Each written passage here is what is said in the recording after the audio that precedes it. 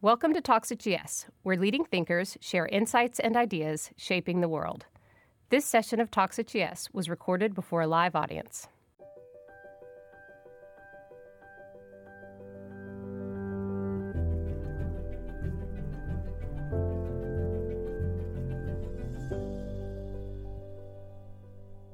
Welcome to Talks at GS. I've known Michael since I was a young professional starting in the business when I joined Drexel Burnham in early 1986. And so, Michael, thank you for being here. It's really wonderful to be with you, Dan. Really great to have you. So we're going to go back and kind of create some background around you from a business perspective. I read that in 1957 at age 11, it's probably not right that I should have just said at age 11, but in 1957, at age 11, you wrote to President Eisenhower telling him you wanted to lead the country into space. You actually attended Berkeley with an intention to pursue that dream. The Watts riots happened, and something changed, and you wound up in finance. Talk a little bit about the path to finance for Mike Milken. Well, 1957 is when Sputnik went up. And I think it's indicative as you think about something that this is, the Soviet Union thought it was their finest day.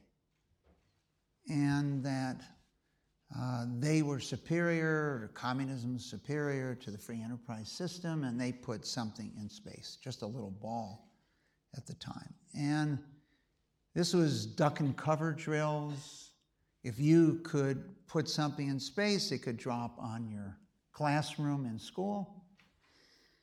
And so this was a challenge. I wrote that letter then because I'd always been interested in space travel. And my qualifications, never missing a math problem or science problem, reading comic books starting at 5, fully understood space travel at the time. That's why I wrote the president telling him I was equipped. Unfortunately, I never got a letter back. I was quite disappointed. But I went to Berkeley, and I chose Berkeley for one, they had the most Nobel Prize winners in science, but I also chose it because you could see the whole world from the Berkeley campus. At that time, it was rated as the #1 undergraduate and graduate school in the world. And I came home in 1965, and shortly after I was there during the summer, the Watts riots started. Mm-hmm. And this was an insurrection, and the city was on fire, and I was 19 years old, and I knew everything, and I couldn't understand why Los Angeles was on fire. It was a city that I didn't feel a lot of discrimination growing up. It wasn't an eastern city that was really segregated. And if you lived in Los Angeles for a year, you were considered a native. And now places that I had visited with my father were burned out factories, etc.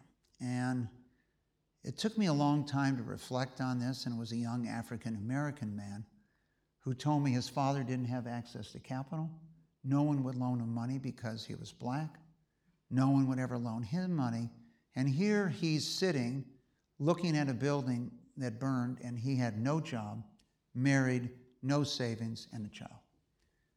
And it seemed totally irrational to me. And why wasn't capital made available to people with ability?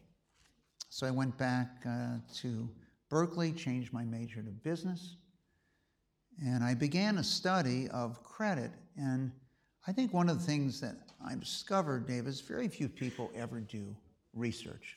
Mm-hmm. If you ask a person, where did you learn that from, they're going to tell you someone told them. And if you ask the person who told them, someone told it to them. And what you saw was I had ordered this 4 sets of books that no one had probably read in 20 years.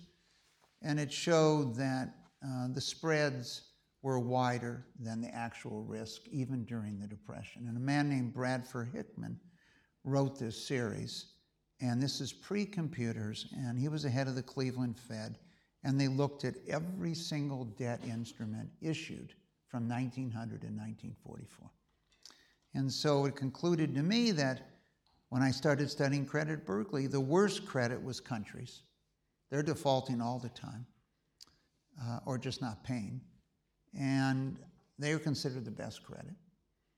The best credit was corporations, and the one in the middle was individuals. And so it came to me that the understanding of credit was upside down. And getting capital in the hands of people with ability couldn't be better. It grew jobs, it grew businesses, and so that was what I did, and that was the change. Now you have this interest, you have this passion, you wind up at Wharton, and you're actually working for Drexel Burnham, and you're commuting back and forth between New York and Philadelphia. The famous stories of you, reading prospectuses, in the bus going back and forth from Philadelphia. But you talked about how you wanted to create a revolution in finance when you were starting out. You had your team, you were at this firm that people really didn't know. It was a small mainstream firm. What did you mean by create a revolution in finance? This was a period of time, if you go back in history, that all the firms were under severe pressure due to the delivery of this certificate. Mm-hmm. And as interest rates went up, by the time you delivered a certificate to an institution who paid versus delivery, your interest expense could exceed your revenue. So every firm was under pressure. And I was majoring in operations research, information systems, and finance. And so Drexel was the #1 research firm in the United States at that time, headed by a man named Paul Miller, Jay Sherrod, Clay Anderson. And so my assignment, if I wanted to accept it, the mission impossible, was if I could help them solve the delivery of securities issue, they would publish my research that I had done. And as the leading research firm at the time, this was important. They were a leading equity research firm. Right. The understanding of capital structure as it is understood today really did not exist. It was either a riskless bond or it was stock. Right. And we had an analyst that was the #1 research analyst in aerospace and airlines at the time. And I was suggesting that we should buy TWA converts that were trading in the 20s. So I decided to go talk to the analyst who was recommending the stock. And I asked him, Herb, I know you like the stock of TWA, but how do you feel about the 4% converts trading at 24, where I get 4 times my money and I get 15% cash on cash before you get anything as an equity holder? And he said, I didn't know they had convertibles outstanding. So I think the issue of understanding the relationship, and the only reason I think I finally won them over was I took out the recommended stock list and showed them that the rating on more than 50% of what they were recommending you buy was not investment grade. And the average rating on what they're recommending you sell was investment grade. So we could move senior in the capital structure, and I don't think they really ever looked at it that way at that time. Yeah, it's an amazing thing to think about, that you're talking to an equity analyst, a real equity analyst, at a #1 rated equity analyst, and the concept of I didn't know they had convertible bonds it just shows you how far the transparency and the evolution of finance was. So you started a high yield bond trading division at Drexel, and you've talked a little bit about the market conditions, the lack of understanding of capital structure. You were starting to operate around capital structure, but talk a little bit in the late 70s, as you were building this business. Talk a little bit about the operating environment, working in a financial firm, like Drexel, and in particular, talk about when the light bulb went off and you realized that you could raise capital for these companies, and you started down that road. The most important period in modern financial markets is this 73 to 77 period. And understanding that the banks had financial difficulties primarily due to the backstop commercial paper at the time, REITs for one, and they eventually had to take out all of the commercial paper when it couldn't be rolled over.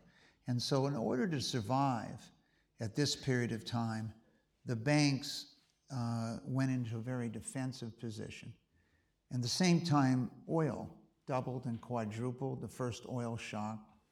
And so in this period of 74, interest rates doubled, stock market went down 50%. Credit controls were put into place to stop inflation. So if I was an institution, I might not be able to lend money to a new client. And so therefore you had 3 types of clients. One let's call it at the time Standard Oil New Jersey, today Exxon, who was a better credit than you were. You want to keep them on your books. You can't make any money because they probably have a lower cost of capital than you. 2, growing companies creating jobs. And 3, companies that were in distress and couldn't pay you back. And so denying capital to people that were growing, essentially the decision was made in 75-6 that you didn't want to be dependent on the strength of a financial institution to run your business. Next, you want to sell long-term fixed rate debt so you're not subject to a doubling of interest rates, so you know what your cost of money is. And that really began in the 76-7 period as we came out of this, the public issuing of non-investment grade debt. Right. And so it was forced, and you made between the end of 74, let's say, and the end of 76, in 2 years, on unleveraged, straight high-yield portfolios, you made 100% on your money. So it was a time that people were telling you. One of the leading research professors today was on a panel with me in 1974, and he had predicted that his scores, his credit scores, that 700 major companies in the United States would go bankrupt. I commented that if you looked at history through the Depression, it's probably less than 5. We were on a panel together in 1977, and he pointed out he had predicted the 4 major bankruptcies of this period of 74 to 77. You asked the other 696. The audience, very few of them were there in 74. They didn't know he had picked 700 to get 4. But I think this is an important period of time that really created modern finance in America, that you did not want to be dependent on a single financial institution for capital, and that the public and private markets would finance companies. Unfortunately, most of the other countries in the world didn't go through this process, right, and today are still grappling with a bank-dominated financial structure. The Asian crisis in '98, which started in Thailand, really occurred because the companies in the country were financed by a handful of banks. And when they needed to finance themselves, they had to pull back from financing the country. Yeah. So that really led to it, and I think the success that you could literally make 100% on your money in straight debt, and that the predictions of bankruptcy were so overblown. This allowed us to have mutual funds that bought non-investment grade debt, allowed other people to come into the marketplace, and my guess is by the end of the 70s, there were 30 or 40 firms making markets. In these securities. You know, one of the things that always amazed me at my time from when I first worked for you was the constant energy that you had and the way you kind of encouraged and motivated people. You ran for a long time, pretty big business, and you had a lot of people, work for you, with you. Talk a little bit about how, you thought of yourself as a leader back then when you were running a business, and how your view of leadership has evolved as you've kind of gone through and watched others. I think everything is relative. During this period of time where my theories of capital structure and credit became true, my father was diagnosed with melanoma.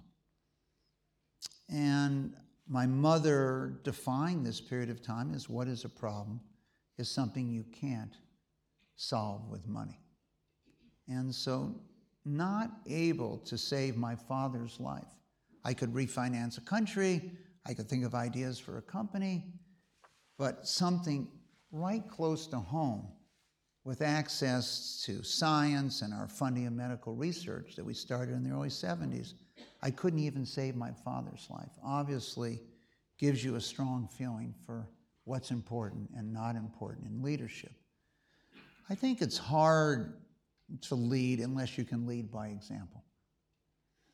And so if you ask me a person that set an example, Gandhi set an example. Okay, he led by example. He didn't need money.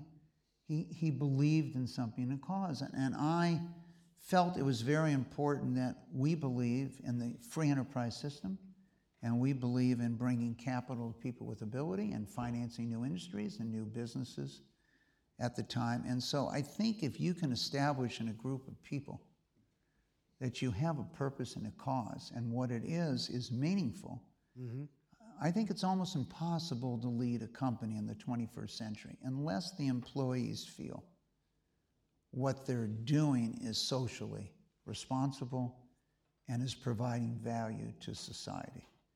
And so no matter what the attacks are and what the issues are, as long as you believe yourself and the people working with you that what you're doing is creating value, I think it's easy to lead. If you don't want to lead by example. So I wasn't the first one in, but I might have been the third one in. And why would Pretty you? close to the first one in. But why would you ask an employee to do something you wouldn't do yourself? Sure. Okay? And so I think that you're there in the trenches with them makes a difference in leadership. Well said. There have been a bunch of recent surveys suggesting that 44% of millennials and 26% of baby boomers would prefer to live in a socialist country than in a capitalist one. Why do you think that's going on at this moment in time, and what's the cause? In 1993, the Milken Institute did a study. In Europe, the majority of people did not feel the financial system was working for them. But that was okay, they'll accept it. In the United States, the majority of the public felt the financial system was assisting them to build their business, to pay their bills, to buy a house, etc. Today, the vast majority of people in the United States don't believe the financial system is working for them. And to me, this is the calling of finance. The ability to bring capital to businesses, individuals, let people directly or indirectly follow and recognize their dreams, whatever they might be. That's the promise of financial systems in a free enterprise society. And this, what you're seeing here, in my opinion, is that the people don't feel that way. Now, why don't they feel that way? They don't feel that way because they have a student loan. And for 20 to 30 years, the universities raised prices and the government loans you money and you didn't have to pay interest or principal. And lo and behold, you come out of college and now you owe a lot of money and you can't get rid of your student loan, even if you file for bankruptcy. So you got a burden. Number two, price of homes have gone up only 50% of the time in the last 120 years. But you saw that no one ever lost any money in a house and the price of the home always goes up. And then you live through maybe losing your home, not being able to pay for your home or your apartment or your condo, having to move back in with your parents, whatever the issue might have been. So that's not working for you either. And so I think there's a tremendous challenge today that you have a large number of people that don't believe, let's forget just socialism, only 26% of millennials in the United States think their life is going to be better than their parents. Okay, why do they feel that way? And why is our society not providing them hope? So this is something that keeps me up at night. I went into finance to solve these issues, and I think this is a calling for you and other leaders to try to figure out how to address this issue, because in a democracy, the majority of people vote. And if they don't believe the free enterprise system is meeting the opportunities for people, then as I see it, we have a big challenge. And so I'd say this is a call to action, no different than one in medical or what occurred in '74 today. We have to make sure that the American dream is alive and well. And what differentiated this country as a role model to the world is that everyone has a chance based on ability, not who your parents were, not your religion, not whether you're a man or a woman, all the where you went to school, but based on your ability. And that's, in many ways, what the capitalist system, free enterprise system is supposed to do. And so, to me, We've got to find a way to change the student loan. I don't believe we need to have student loans anymore. We need to have equity participation. So it's never a loan. No one ever has debt. They share upside above a certain level. And whether it's the university, whether it's philanthropy, or whether it's a business. And as it relates to housing, I've spoken to you many times over the years. We provided capital for people to buy something they couldn't afford. So Americans became house poor. The transaction cost of buying and selling a condo or buying and selling a house is 10 to 20%. Today, I could buy $1 million worth of Berkshire Hathaway for $375, and I could sell it in a second.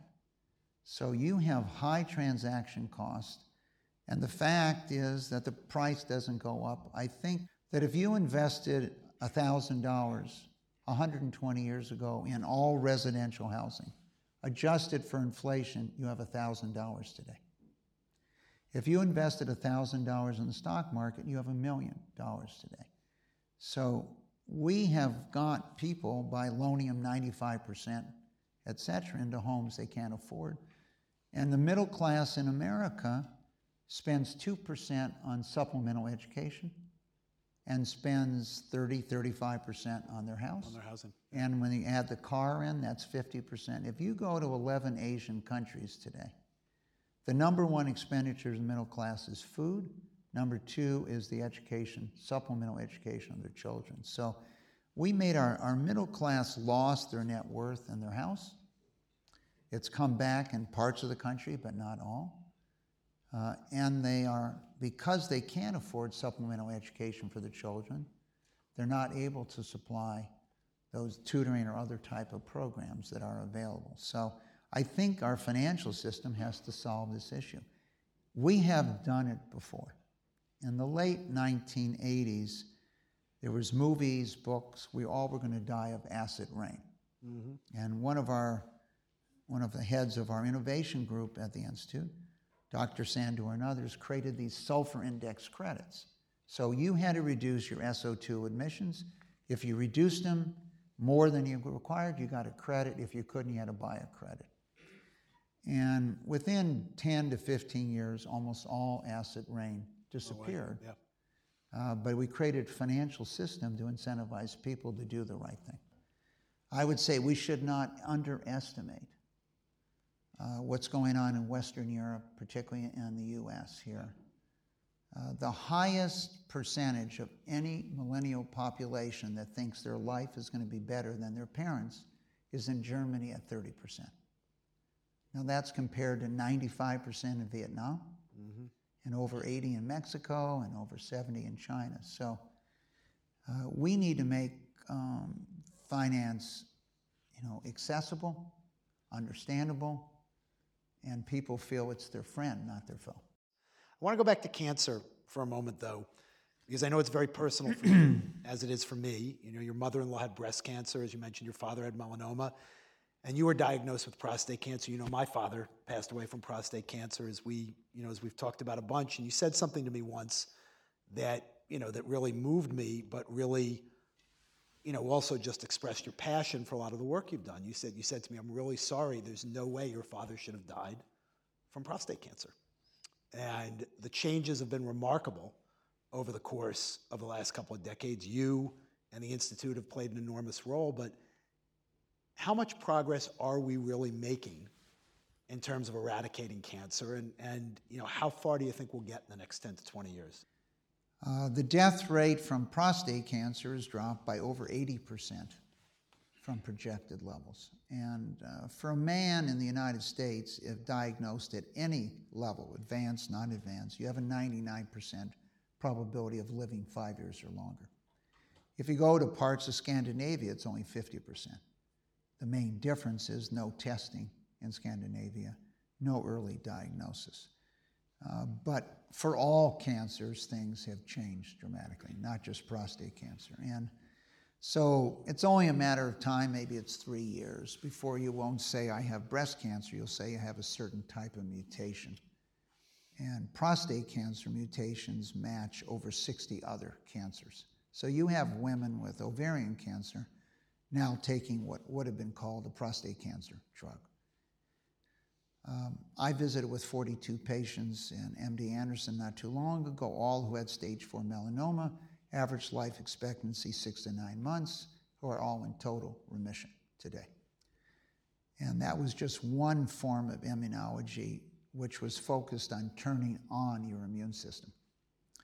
So cancer is on the run as a cause of death in the advanced societies. Mm-hmm. Getting these proper treatments into the rest of the world has to be done.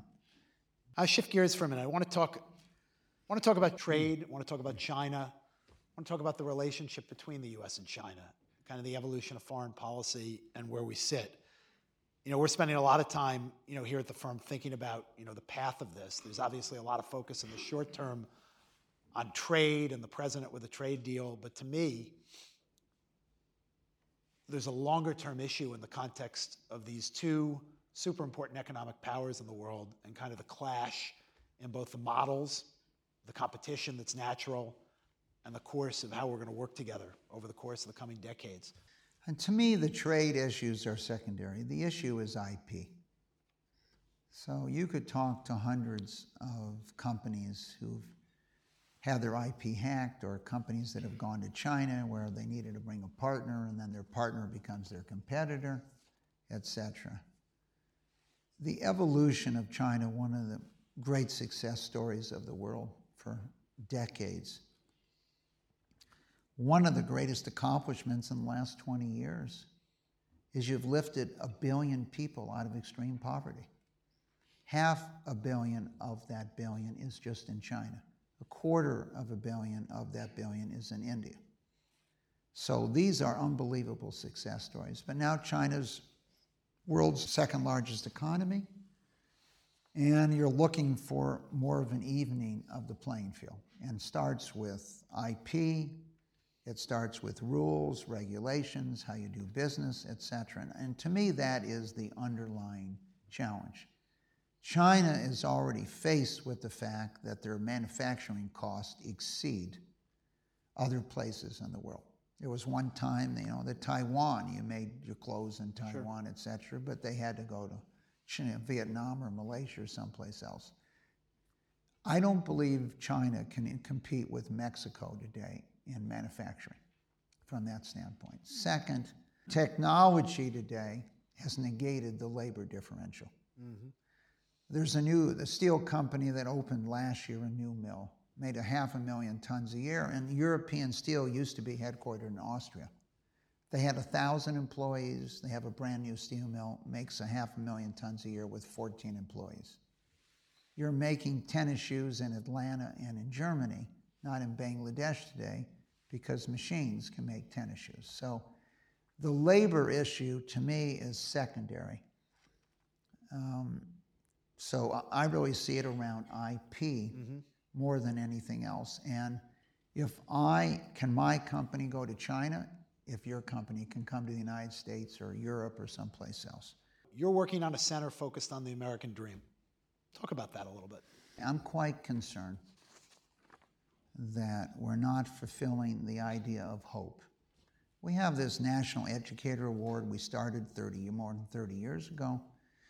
And many years ago, we gave it to a principal in Detroit who had reduced teen pregnancy more than anyone in the world. And when she got the award, the media was there, it's all a surprise, and they asked her how she did it. And she said, I found the world's greatest contraceptive. So now they're even more interested. What is the world's greatest contraceptive? And her answer is hope. She let women know they had an opportunity, even if they were from the lowest socioeconomic environment they came from. There was a future. They could go to college. They could go to school. They had a different path in life.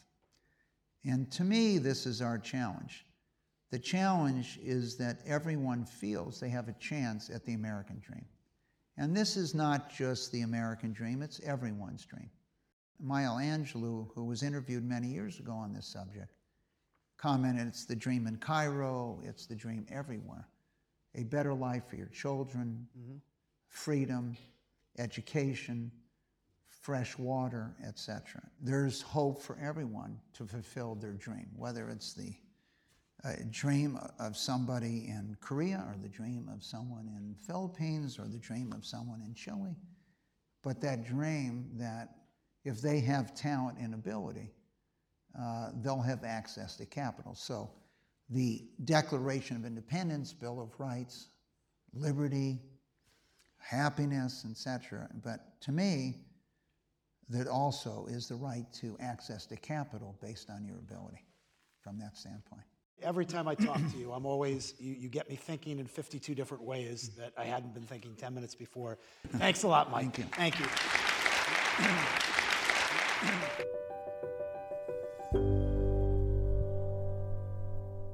This podcast was recorded on January 8, 2019. This podcast should not be copied, distributed, published, or reproduced in whole or in part, or disclosed by any recipient to any other person. The information contained in this podcast does not constitute a recommendation from any Goldman Sachs entity to the recipient. Neither Goldman Sachs nor any of its affiliates makes any representation or warranty, express or implied, as to the accuracy or completeness of the statements or any information contained in this podcast, and any liability therefore, including in respect of direct, indirect, or consequential loss or damage, is expressly disclaimed. The views expressed in this podcast are not necessarily those of Goldman Sachs, and Goldman Sachs is not providing any financial, economic, legal, accounting, or tax advice or recommendations in this podcast. In addition, the receipt of this podcast by any recipient is not to be taken as constituting the giving of investment advice by Goldman Sachs to that recipient, nor to constitute such person a client of any Goldman Sachs entity.